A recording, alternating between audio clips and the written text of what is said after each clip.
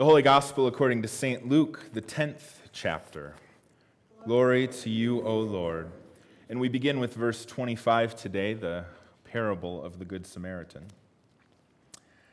Just then, a lawyer stood up to test Jesus. "Teacher," he said, "what must I do to inherit eternal life?" And Jesus said to him, "Well, what is written in the law? What do you read there?" And he answered, "You shall love the Lord your God with all your heart, with all your soul, with all your strength, and with all your mind, and your neighbor as yourself." And Jesus said to him, "You've given the right answer. Do this, and you will live." But wanting to justify himself, the lawyer asked Jesus, "And who is my neighbor?" And Jesus replied, "A man was going down from Jerusalem to Jericho and fell into the hands of robbers, who stripped him, beat him, and went away, leaving him half dead. Now, by chance, a priest was going down that same road, and when he saw the man, he passed on the other side. So likewise, a Levite, when he came to the place and saw him, passed by on the other side. But a Samaritan, while traveling, came near him, and when he saw him, he was moved with pity. He went to him and bandaged his wounds, having poured oil and wine on them. Then he put him on his own animal, brought him to an inn, and took care of him. The next day he took out 2 denarii, gave them to the innkeeper, and said, 'Take care of him, and when I come back, I will repay you whatever more you spend.' Which of these 3 do you think was a neighbor to the man who fell into the hands of robbers?" And the lawyer responded, "The one who showed him mercy." And Jesus said to him, "Go and do likewise." This is the gospel of our Lord. Praise to you, O Christ. Let us pray. God, may the words of my mouth and the meditations of our hearts be acceptable in your sight, for you are our rock and our Redeemer, our light and our life. Amen.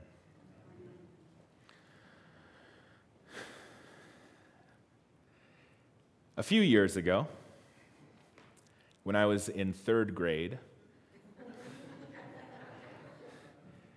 I'm a little younger than you all, so 3rd grade was a little more recent for me. But it was a few years ago, at least. I was in 3rd grade, and it was the spring of that year. I think I was 8, about to turn 9. And that year in school, my elementary school had been really focused on this character education, this idea that in the curriculum they were going to talk as much as possible about being a good citizen and being a good friend to one another and caring for each other and being kind, those kinds of things. And so at the end of that year, we were having a school assembly, a music program. And I, somehow, through either the luck of the draw or because I was that kid who would stand there and raise my hand and jump, jump, jump and say, "Pick me, pick me, pick me," I got picked to recite part of a line in this program, right? And you all have been around kids who are excited about things, right? I mean, I spent days, probably weeks, trying to memorize this line, and I couldn't tell you what it is anymore, but it was a sentence, just one sentence, and I had to have those words perfect, and I would practice, and I would practice, and I would practice, and then the day of the assembly came, and I was ready to go. We lived about 6 or 8 miles away from the school, so we had to drive down a country road, and I was bouncing off the walls. I could barely contain my excitement. I was reciting this line in the back of the car as we were driving to the school. And about halfway there was an older gentleman on the side of the road, crouched down next to his car with a tire iron. And it was pretty apparent that he was having trouble getting those lug nuts off. And so my dad slowed down and pulled over and got out of the car and went back and helped him put a spare tire on.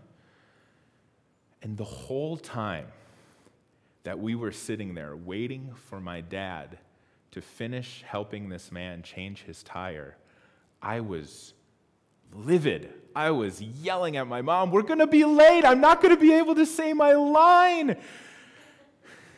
This is the worst thing that has ever happened to me."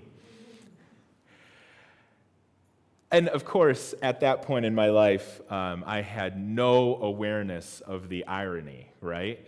We were going to this program to talk about how to be a good citizen, how to take care of our neighbors, how to be a good friend. And here was my dad doing that exact thing, stopping for a stranger to help him. And I couldn't see. I was so focused on that line that I had memorized, that program that we were going to do, that I could not see that that very thing was happening right in front of me, modeled by my dad. And, obviously that story has stuck with me through the years. It was a very important life lesson, something that I've carried with me, and I try to help people as much as I can when I can. And I don't think it doesn't take too much imagination to understand how that story connects to the story of the Good Samaritan, right? We'll get to that in a moment. But I wanted to share that story because it's just one of those real-life examples of what loving your neighbor could look like. And for the record, I didn't say this last night and people were asking me. We did end up making it with plenty of time to spare. I did get to say my line. I mean, I think we were still one of the first people who actually got there because I was so excited. So I learned a lesson, we'll put it that way. But before we get to talking about the story of the Good Samaritan, I want to talk a little bit about the letter to the Colossians, because I think that it gives us a little bit of a framework to think about the Good Samaritan, a little bit of an opportunity to reflect on some of the theology that the writer of the letter is sharing with the people of Colossae, and then I think we can kind of move that into the story of the Good Samaritan and understand it maybe a little differently than we have before. So one of the things that strikes me as we're reading that letter to the Colossians, and this is probably a marker of how much of a nerd I am, but one of the things that I was noticing as we heard it again this morning as I prepared this week was the way that verb tense is used in that part of the letter. Specifically, the verb tense that comes with what the actions of the people of Colossae are, and the verb tense of what the actions of God are. Paul, or Timothy, or whoever's writing in their name, is talking about all the good things that the Colossians are doing, right? You understand the gospel. This is the way that it's been preached to you. We're so glad to hear that you're spreading the word. It's so good that you are coming together as the people of Christ. All of that is kind of the present tense, right? This is what you're doing now. This is the way that you are responding to the word of God in your midst. And then when the writer talks about God's action, it's in the past tense. The past pluperfect, if you're looking for a verb tense. It's past action that has been completed. Not God is doing this, or God started doing this and the completion is coming. God has done this. God has redeemed you through the actions of Christ. God has shown you God's love for you and for all people. God has brought you into the kingdom. Right? One of the lines that struck me really, really close this week was that idea of hope. Because what the writer says is that your hope is in heaven. And how many of us, when we think about hope being in heaven, think about it as something off in the distance? Something, we're going to live the life that we live the best of our abilities. We're going to believe in Christ. We're going to be good people. And then at the end of our lives, we'll be rewarded with eternal life with God, right? That's how a lot of us think of heaven. But what the writer of Colossians says is that you have already been pulled into the kingdom. That hope of heaven is with you now. That's a really different way to think about it than what we usually would. And it fits perfectly with Pauline baptismal theology, right? Paul, in the letter to the Romans, in the letters to the Corinthians, in most of his writings, when he talks about baptism as death and resurrection with Christ. If we are baptized into a death like his, we are also baptized into a resurrection like his. So we have already died to this world, to our sinful ways, to the old Adam.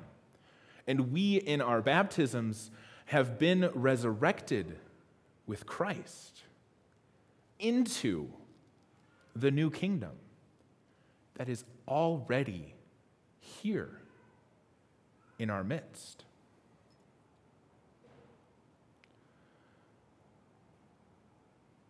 And then, when we think about God's action, our response, the way that we do ministry in this world, we're given an amazing example of what that looks like with this story of the Good Samaritan.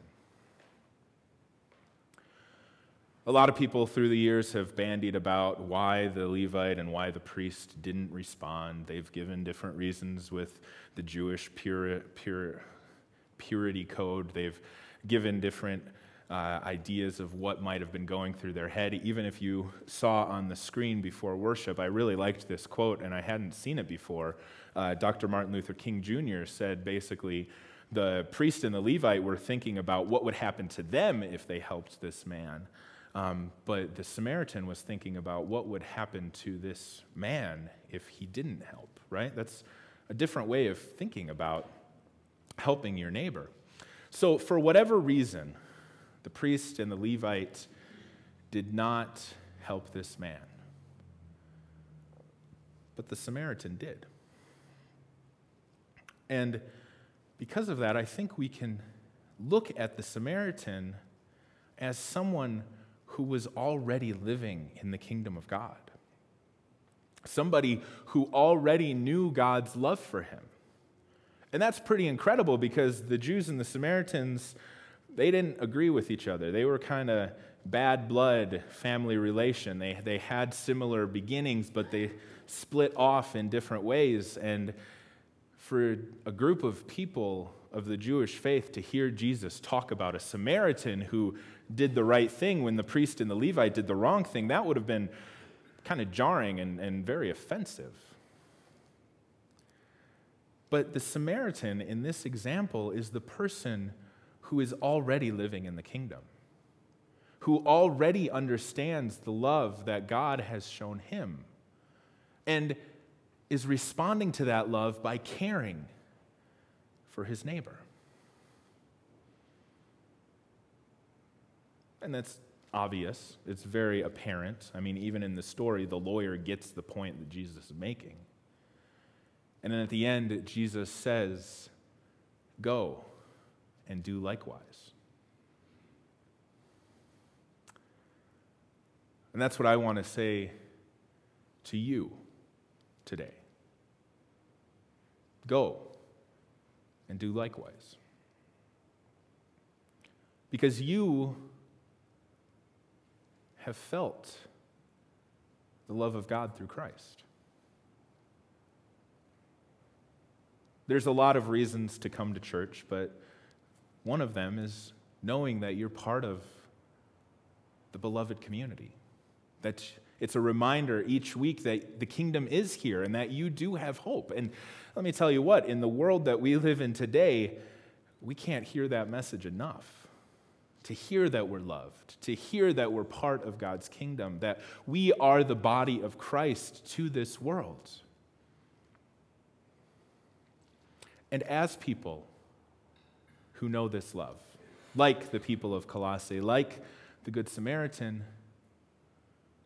we are called to live in a specific way. So as you hear God's love for you today, as you live in hope for the kingdom that is already here and is to come, as you are part of the body of Christ, go and do likewise. Amen.